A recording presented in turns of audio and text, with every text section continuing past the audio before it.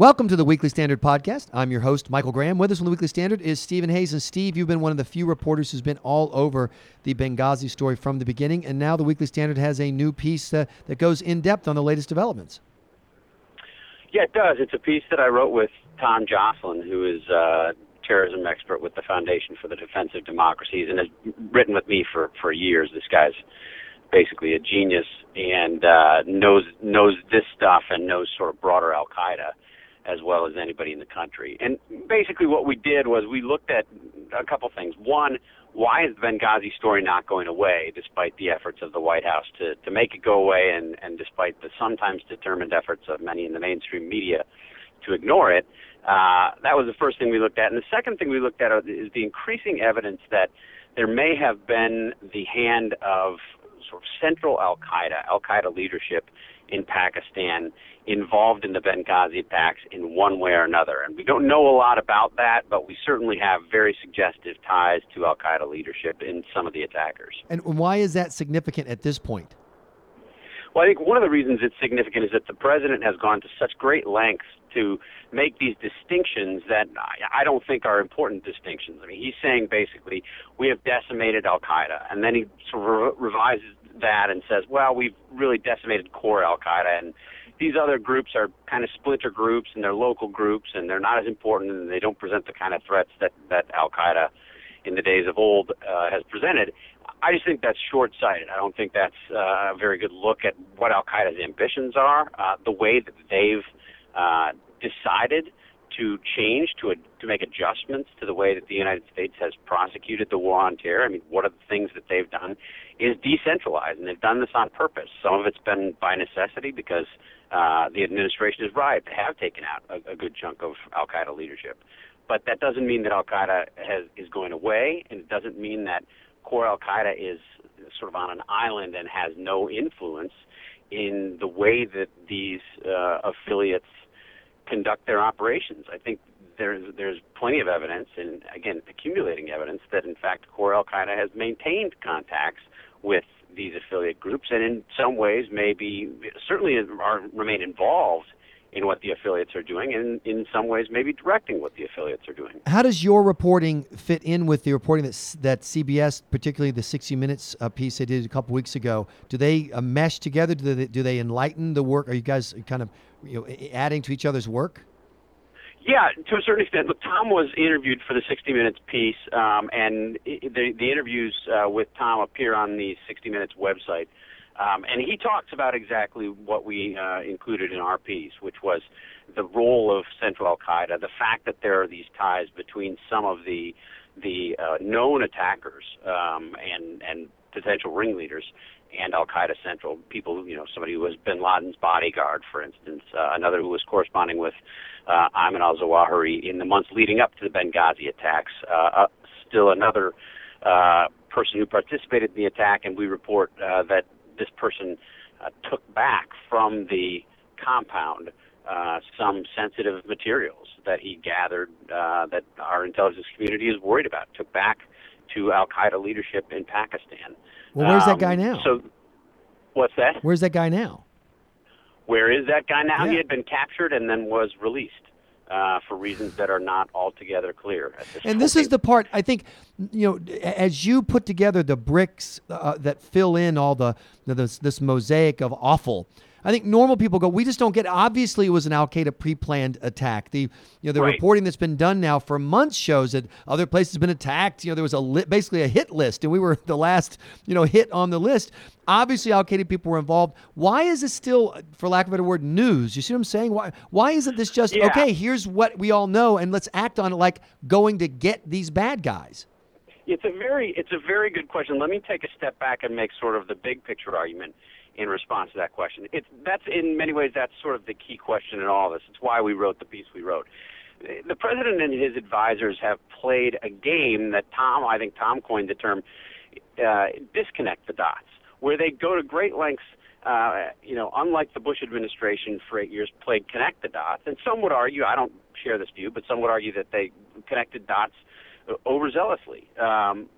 I think the Obama administration can be accused, there's plenty of evidence to suggest that they play disconnect the dots, where they take evidence that ties groups together, ties individuals together, and paints a picture of an emerging threat or a growing threat or a threat in a new area, and the administration downplays the threat.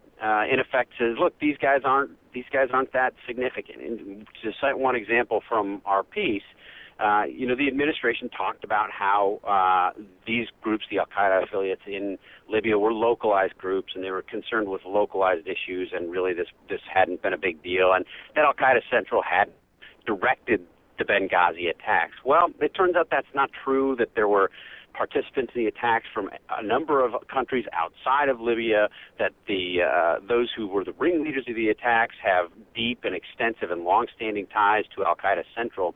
And I guess the argument that Tom and I made, and again, this was in the 60 Minutes piece, Catherine Herridge at Fox News has been doing some very good reporting on this as well, is that the distinctions the administration is trying to make in order to be able to make policy changes, basically declare the end to the war on terror, are distinctions that they shouldn't be making. I mean, to you and to, I think, most people in the country, of course this was Al-Qaeda, and probably not that concerned about whether Ayman al-Zawahiri picked up the phone and called somebody and said, do this, or sent a message through a courier or whatever.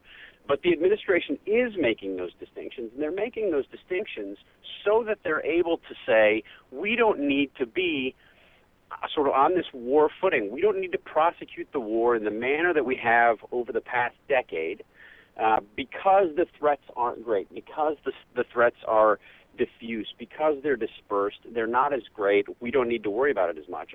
What we have been arguing pretty consistently in the Weekly Stand over the past couple of years is the threats may not be as great, although it's difficult to say that, as they were on 9/11, but they're different threats. The nature of the threat is different, and it's a mistake to believe that Al-Qaeda is doing this only because they've been weakened, because core Al-Qaeda has been weakened by drone strikes and whatnot, rather than assuming, and I think there's a lot of evidence to suggest that they're doing this as part of a plan. They're adapting as enemies do in a war. They're saying, in effect, the United States has declared its willingness and its eagerness to attack us in Pakistan. We're going to move operations elsewhere. We're going to hit them in different ways, and we're going to make it hurt in different ways. And we've now seen, the administration again and again, whether you're talking about, the attempted bombing on Christmas Day in 2009, whether you're talking about the attempted bombing in Times Square in May of 2010, the administration has gone to great lengths to downplay connections that those attackers have had to Al-Qaeda Central or to other groups. They say they're isolated extremists. These are local groups. They don't present any broader threat. And those claims have been demonstrated false in the past. And I think that's what we're looking at here with respect to Benghazi. I also think it's the case when you talk about the broader war on terror and the threats presented by Al-Qaeda broadly understood. Which means, of course, we get to talk about Obamacare, because everything can be tied back to Obamacare. My question for you is, now that people kind of typical voters and maybe swing voters and maybe less partisan folks up on Capitol Hill have seen the president's willingness to, shall we say, stretch the truth, is there any sense that people are willing to go back and look at some of the other standing claims, for example, the Obama narrative regarding Benghazi, and reopen all these issues you just laid out and more, because of the kind of the glare that shines off of that shameless, you can keep your coverage if you like it statement? Yeah. It's a really good question. So I'll do something that people in sort of our world don't do very often, certainly don't like to do. I was completely wrong about the effect that the Benghazi story was going to have on the Washington press corps. Remember the debate about the talking points, and then the White House had to release 100 pages of documents laying out the internal administration fight over these talking points. And it was very clear in black and white, these printed papers, these printed emails, that the line the White House had used consistently, that the White House and the State Department had no substantive role in shaping the talking points, in changing them in any way, in trying to downplay, again, to go back to what we were saying just a minute ago, to downplay the role of Al-Qaeda. The White House, Jay Carney had claimed from the podium repeatedly, insistently, even with exasperation when he got questions about it, White House had no substantive role, neither did senior State Department officials. And it turns out that those emails revealed that both the White House and the National Security Council and the State Department all had tremendous influence, made serious and substantive recommendations of changes, and it was obvious. And I thought at that time, because the White House press corps had been misled, in that instance, I think it's fair to say, lied to repeatedly, that this would change the way that they approached the White House. I think there was a sense, we'll give you the benefit of the doubt until it's obvious that you've basically made us look like fools, because many people went out and, on the word of Jay Carney and others at the White House, wrote stories that said the White House had no role in changing the talking points. Well, it turns out that the White House did have a role in changing the talking points, and I think reporters felt a little chagrined. So I expected the coverage to change. I expected there to be more what I would consider to be a professional skepticism and distance and suspicion about White House claims. We didn't see it. It didn't happen at all. And it really surprised me. I mean, I know you don't have to make arguments about media bias. I mean, I buy them. I believe them. I think that was at work before. I just expected there to be a certain level of journalistic skepticism that would have kicked in. It didn't kick in.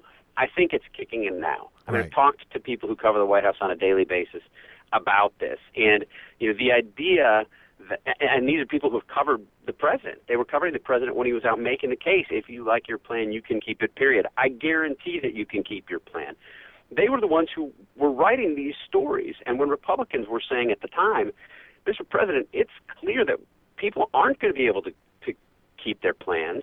These are the same reporters who would go to the White House and say, hey, well, these Republicans are saying you're not going to be able to keep the plan. And they listened to White House spinmeisters and health policy advocates saying, in effect, yes, they will. Don't believe those dirty Republicans. Well, now they know that they have been misled again and again and again on this issue. And there is a huge credibility problem with this White House. Now, you and I think that there has been for 5 years.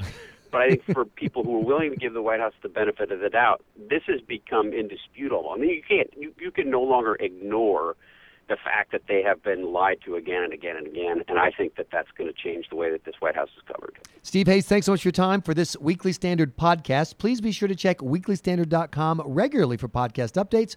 I'm your host, Michael Graham.